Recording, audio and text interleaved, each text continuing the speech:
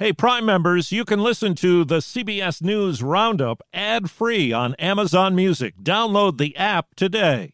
This spring, if you'd rather spend time enjoying your lawn instead of trying to keep it alive, there's good news. TruGreen is the easiest and most affordable way to get a beautiful lawn. All you have to do is water and mow, and they'll do the rest. Weed control, fertilization, aeration, and even some things you might not even think of. They'll do all of it, while you can do literally anything else. With TruGreen, you can have your lawn looking as good as a putting green. That's not hyperbole. TruGreen is the official lawn care treatment provider of the PGA Tour. TruGreen offers a satisfaction guarantee, and they have a verified best price promise, which guarantees you the lowest price with no compromise on quality. You do you. Let TruGreen do your lawn care. Visit TruGreen.com to get the best lawn at the best price with the best people guaranteed.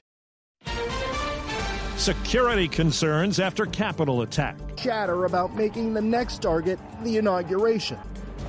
President's message to the mob. You do not represent our country. Calls increase for Trump removal. By immediately invoking the 25th Amendment. Good morning. I'm Steve Kathan with the CBS World News Roundup. There are fears about the possibility of more violence in the days ahead as fallout from the attack on the U.S. Capitol shakes Washington. And there are troubling questions about the security breakdown and increasing calls for President Trump to be removed from office. CBS's Jeff Pegues tells us 5 are now dead in connection with the attack. The violent domestic terrorism seen on Capitol Hill on Wednesday killed Capitol Police Officer Brian Sicknick, a 12-year veteran who most recently served in the department's first responder unit. In a statement, Capitol Police said Officer Sicknick collapsed after a confrontation with violent rioters, and his death is being investigated as a possible homicide. Sicknick's death comes hours after the U.S. Capitol Police Chief and House and Senate Sergeants-at-Arms stepped down after outrage from the police union and both sides of the aisle on Wednesday's security failures. Thousands of National Guard troops deployed into Washington overnight to help secure the city.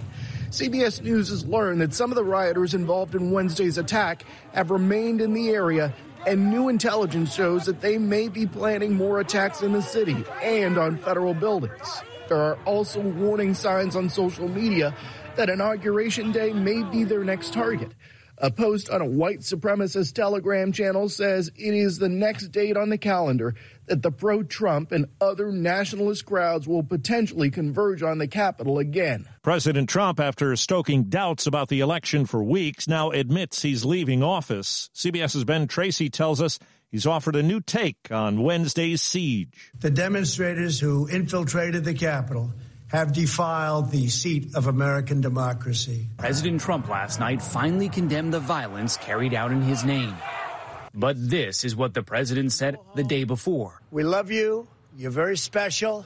And what he said at his rally before the assault on the Capitol may be investigated by U.S. attorneys for leading to the violence. The president is also now falsely claiming he immediately deployed the National Guard to stop the attack on the Capitol. The violence went on for hours, and the Guard only arrived after Vice President Mike Pence got involved. President Trump appears to finally be resigned to the fact, after 2 months, that President-elect Biden will be sworn in, after misleading his supporters about false allegations that the election was stolen.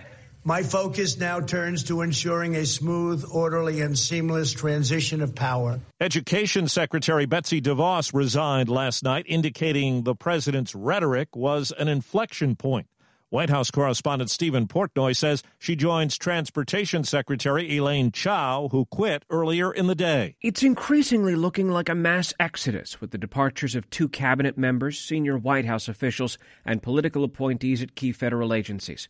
These are people who would have seen their employment end with Joe Biden swearing in, but their resignations now send a signal that they seek to be seen as more loyal to the Constitution than the president they've served. Well, CBS's Nancy Cordes has the latest on the calls from top Democrats for the president's removal or impeachment. This is emergency of the highest magnitude. Calling President Trump dangerous, House Speaker Nancy Pelosi declared he should be removed. Democrats plan to talk today about a backup plan. And it wasn't just Democrats. Illinois Republican Adam Kinzinger. It's time to invoke the 25th Amendment and to end this nightmare. I don't support an effort to invoke the 25th Amendment. now. South Carolina's Lindsey Graham has spent more time with Mr. Trump than nearly any other lawmaker. Do you believe, after spending so much time with him, that he is mentally unwell, as some of his aides have said? I think he's very frustrated. He thinks the election was stolen. I think he's got some very bad advisors. President-elect Joe Biden says the attack on the Capitol was disorder, not dissent. And he says the response by law enforcement is evidence of a dangerous double standard. No one can tell me that if had been a group of Black Lives Matter protesting yesterday, they wouldn't have been treated very, very differently than the mob of thugs that stormed the Capitol.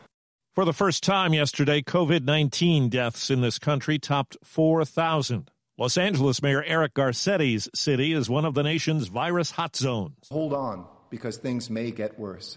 In fact, many indicators point to that. Correspondent Jonathan Vigliotti. A more infectious strain of the virus has now spread to at least 8 states. Officials confirming the first known cases in Texas, Pennsylvania, and Connecticut.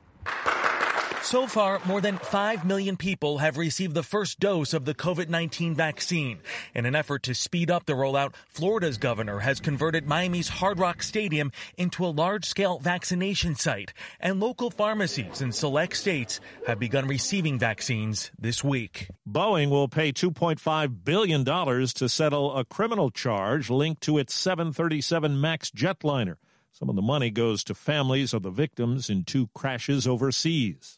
Arrested in California, the 22-year-old woman who falsely accused a black teenager of stealing her phone last month. You see 2 black people? No, I'm not letting him walk away with my phone. Then tackled him in a New York City hotel. The charges are not clear. NYPD detectives went to the state with a warrant for her arrest. Overseas, a court in South Korea has ordered Japan to compensate 12 South Korean women who were forced to work as sex slaves during World War II. Japan has protested, contending all wartime issues were settled in the 1960s when diplomatic ties were renewed. Reporter and author Neil Sheehan has died. He broke the story of the Pentagon Papers for the New York Times in 1971 that chronicled deception about the Vietnam War and the overconfidence about the chances for U.S. victory. I never got away from the war, not because I was obsessed with it in those years, but because it was the event of my generation. Sheehan's 1988 book about the war won the Pulitzer Prize. He was 84. Tonight, we get our last look at TV game show icon Alex Trebek. The last show he taped before he died goes on the air. Here is the host of Jeopardy, Alex Trebek. If you were born the day Alex Trebek first hosted Jeopardy, you would now be 36 years old. When Trebek died last November, the producer said the show would continue. We will air his final 35 episodes as they were shot. That's what he wanted. This week, Trebek, his voice weakened, had one final message for his fans. I'd like you to open up your hands and open up your heart to those who are still suffering because of COVID-19. As he was suffering, he was thinking of others suffering. Steve Futterman, CBS News, Los Angeles. No permanent replacement's been named. Star player Ken Jennings hosts next week. That's the Roundup, produced this week by Paul Ferry and Matt Cherry. I'm Steve Kathan, CBS News.